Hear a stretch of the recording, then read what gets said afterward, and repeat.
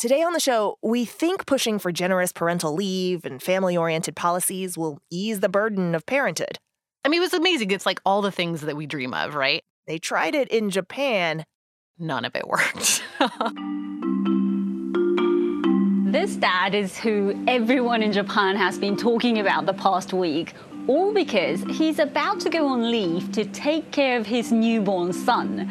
It's not just because Shinjiro Koizumi is the first minister and the first male MP to do this, but it also because hardly anyone in Japan expects a father to take parental leave. It's nearly always mothers doing it. 強い女性が日本人には多いので、任せてました。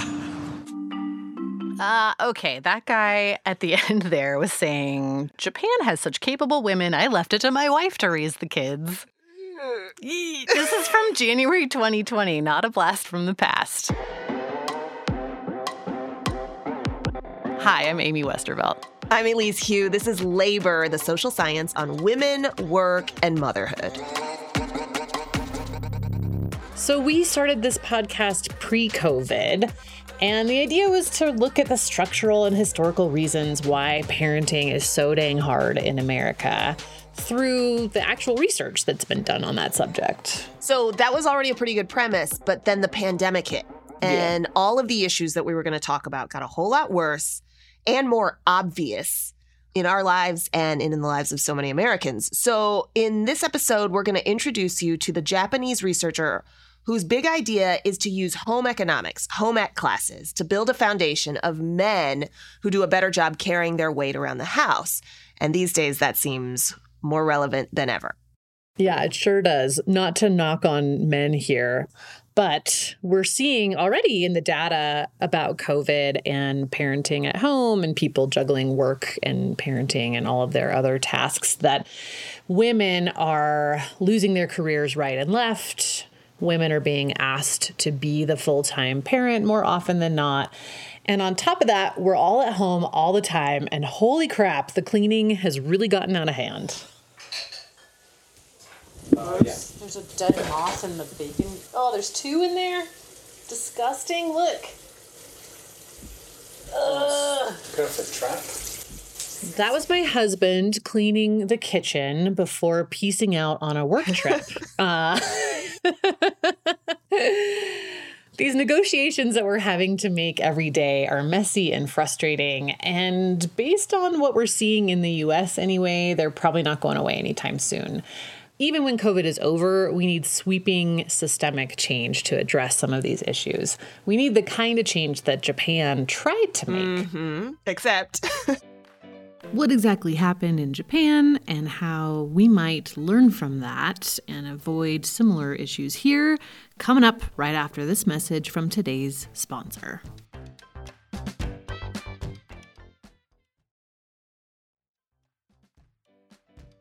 Elise, what did you see on the parenting front when you were living in Korea and doing a bunch of reporting on Japan? It was super gendered, just as we heard there in the clip. And I was actually taken aback by it because it's such a 1950s America kind of divide in which the men go to work and they're kind of in their salaryman outfits. And it's almost all men kind of coming off the train in the mornings.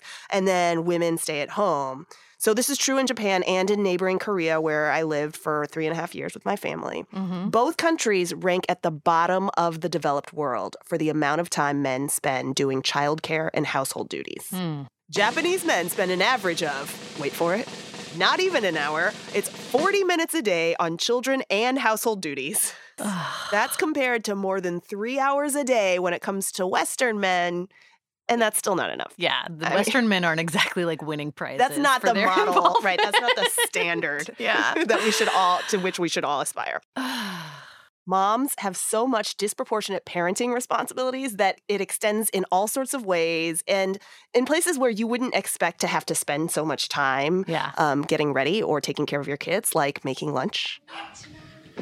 Konnichiwa. So I went to this class where I could learn how to make cute character bento lunches, where these moms are spending something like 90 minutes a day fashioning rice balls into little panda faces or ham sandwiches into pig faces. Yeah.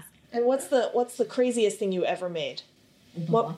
Obama, you made Obama with rice? Yes. I made his face with ham and seaweed.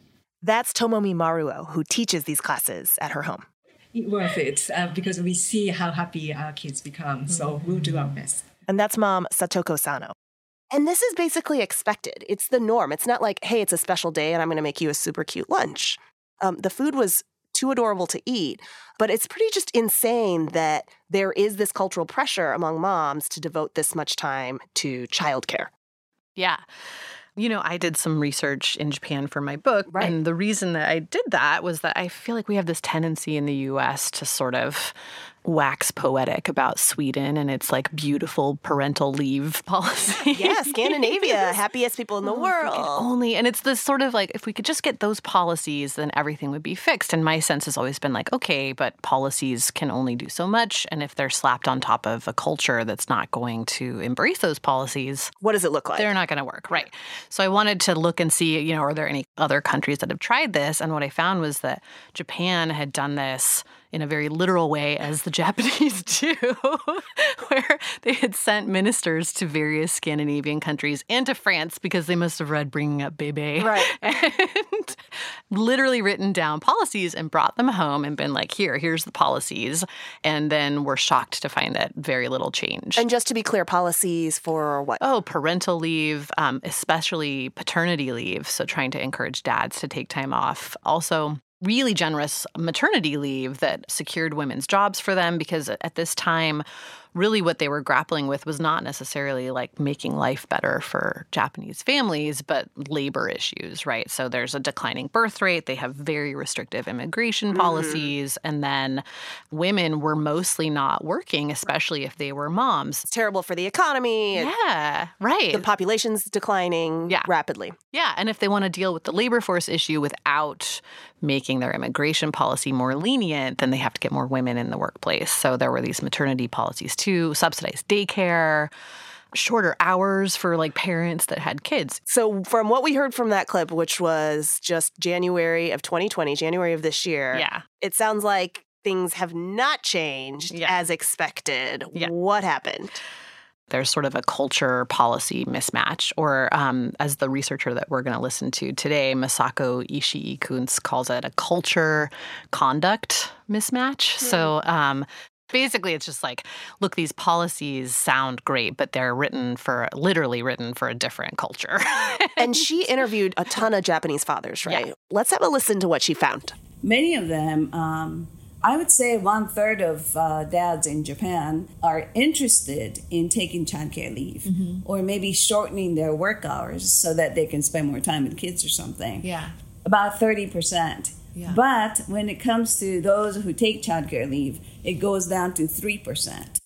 3%. Yikes. Yeah, you don't want to be the chump who, God forbids, doesn't go to work, but instead stays at home caring for your child. It looks bad in a very hyper-masculine workplace. Yeah.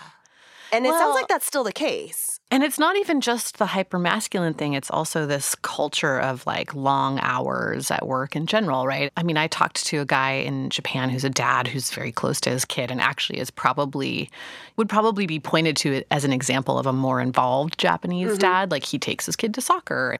But he was like, oh yeah, no, I'll never leave before 11 p.m. So in that sense, it sounds like Koizumi, this minister, is taking a step in the right direction. I think he's trying to be a role model, which is a big part of how the Japanese have tried to get the culture to shift along with these policies. There have been some political and business leaders who have taken paternity leave, and they say their male staff have followed suit. So the past 10 years or so, there's been a massive, basically propaganda campaign around encouraging involved fatherhood in particular. It's called the Ikumen Project. And so they got all these like famous dads, politicians, musicians, actors, whatever, to try to like be more public with their commitment to fatherhood. Yeah, exactly. And like there's a whole bunch of like products that have sprung up too for like dads. There's a magazine that's for like involved dads and like, And then of course, like several years into it, they realized that, we also have to really target bosses. So they started the Iku Boss program, which is aimed at kind of retraining senior executives in Japan to get on board with this stuff too, because what was happening was like the culture was shifting, and a lot of like 30-something like millennial dads were super into it, like baby carriers and the whole thing. But their bosses were like, what the fuck is this thing? You know, like, what? No, we work from 6 a.m. to 11 p.m. That's what we do. And so they have people going into various companies. So they bring in trainers and they do kind of intensive training workshops with the bosses to kind of reprogram them. Does it move the needle? Tiny, tiny bits. And you'll hear Masako talk about this. Masako, the researcher. Yeah. So Masako Ishii-Kuntz is a fatherhood researcher. She grew up in Japan and worked there for a long time, but then she also did research in Scandinavia and in the U.S. And in fact, she had her daughters in the U.S. Okay. So she now teaches at a university in Tokyo that's an all-women's school that happens to train most of the country's home ec teachers. And Masako has sort of subversively snuck in like balanced gender labor things into the home ec curriculum in the country, which I love. I'm like, this is great. It's like guerrilla tactics. I love it. Let's listen to some of your conversation. Within home economics curriculum, actually some high schools are already doing it, but they're introducing the topic of fathers' involvement in childcare and housework. And what they do is sometimes they bring in the babies and their moms and their dads from their community. Yeah. And then high school kids can actually touch the baby and they can take care of the baby. Yeah. So it's a very practical kind of curriculum. But I think if boys can get involved from elementary school on, this will do some trick.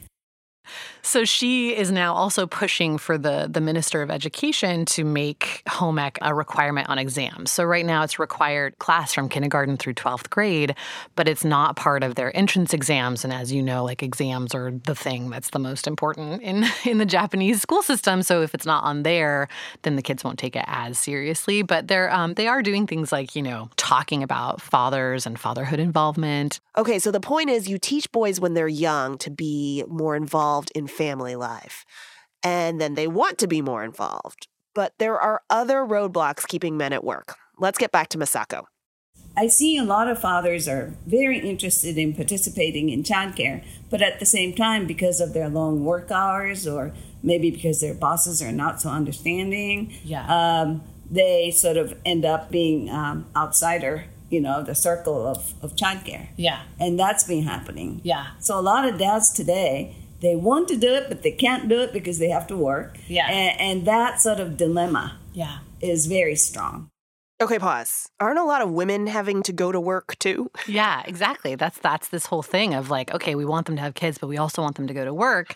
And another really interesting thing about this, and this gets into the IKU Boss program too, is that they are trying to get women not only to go to work and be at work and, you know, be part of the workforce, but also try to find ways to actually get them into management positions or maybe find part-time work for them that's not just menial labor, right, so that they can actually balance these things. So I also talked to this other woman, Makiko Tachimori, who works with the IKU Boss program, and she's involved in the U.S. Chamber of Commerce in Japan, and she's been a working mom for her whole career too. And she was telling me about how, you know, okay, the IKU Boss program is starting to work, and a big part of the focus of it is not just people who have childcare duties, but also the growing elder care issue in Japan.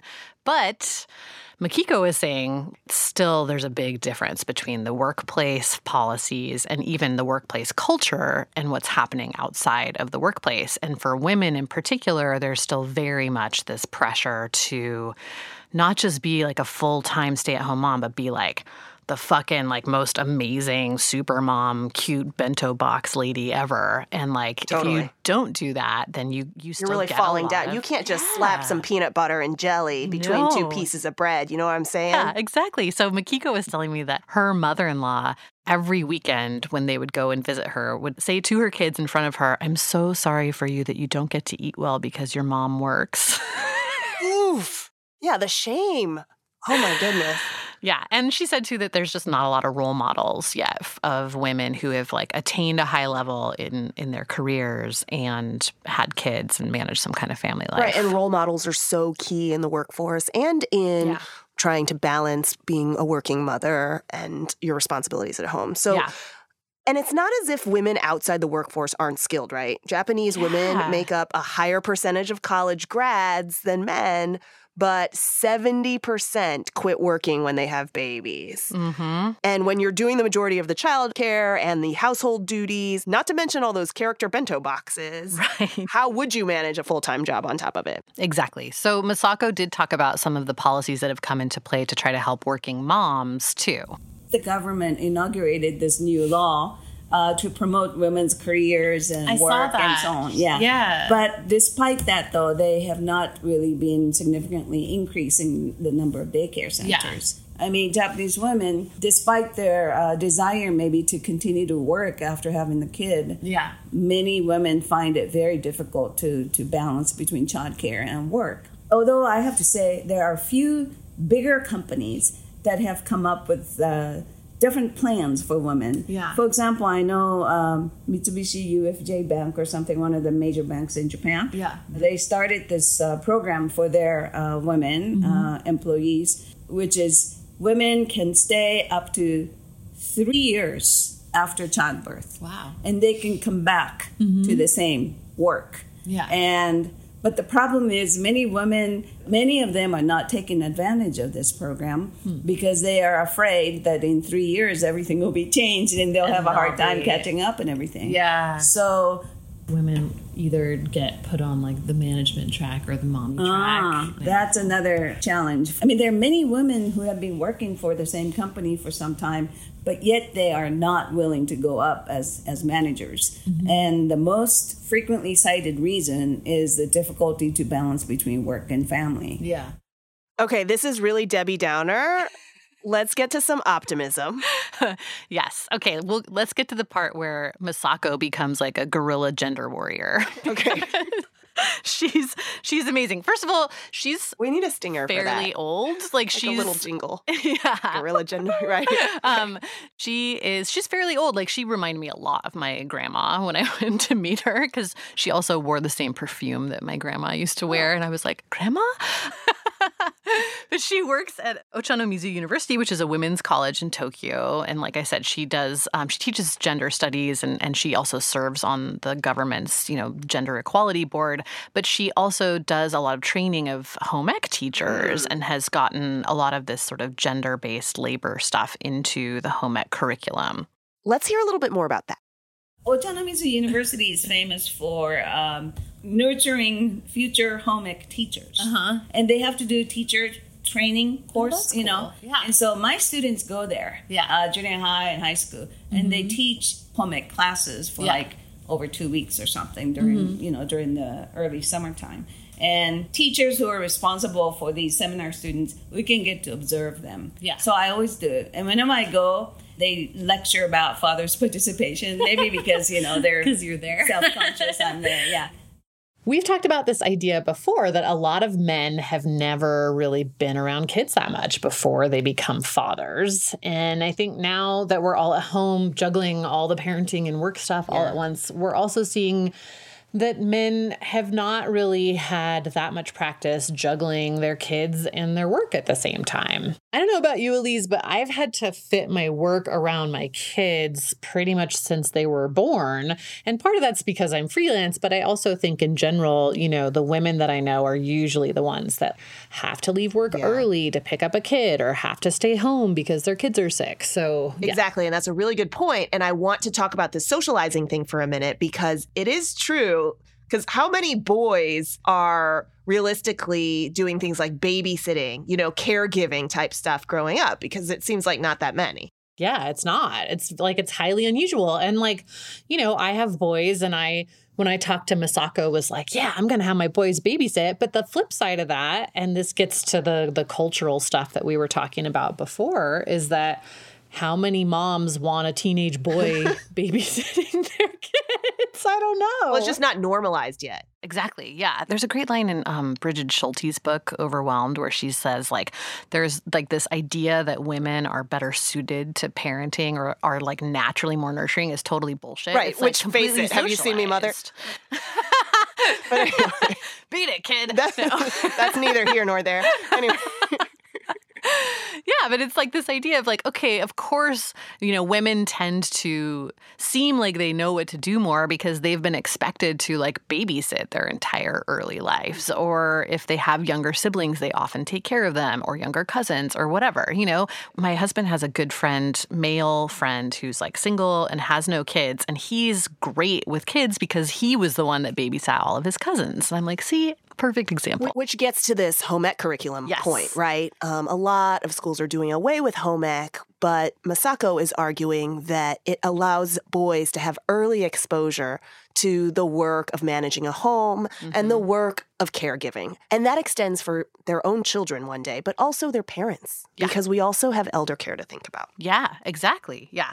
So like I mentioned before, Masako serves on the Japanese government's Gender Equality Committee, and she's pushing for home ec to be included on these entrance exams too. That'd be awesome. Yeah, she's really determined that, like, she's going to make this, like, a requirement because she's like, I can't go into every single Japanese home and, like, change how people raise their kids. But, like, this I can do.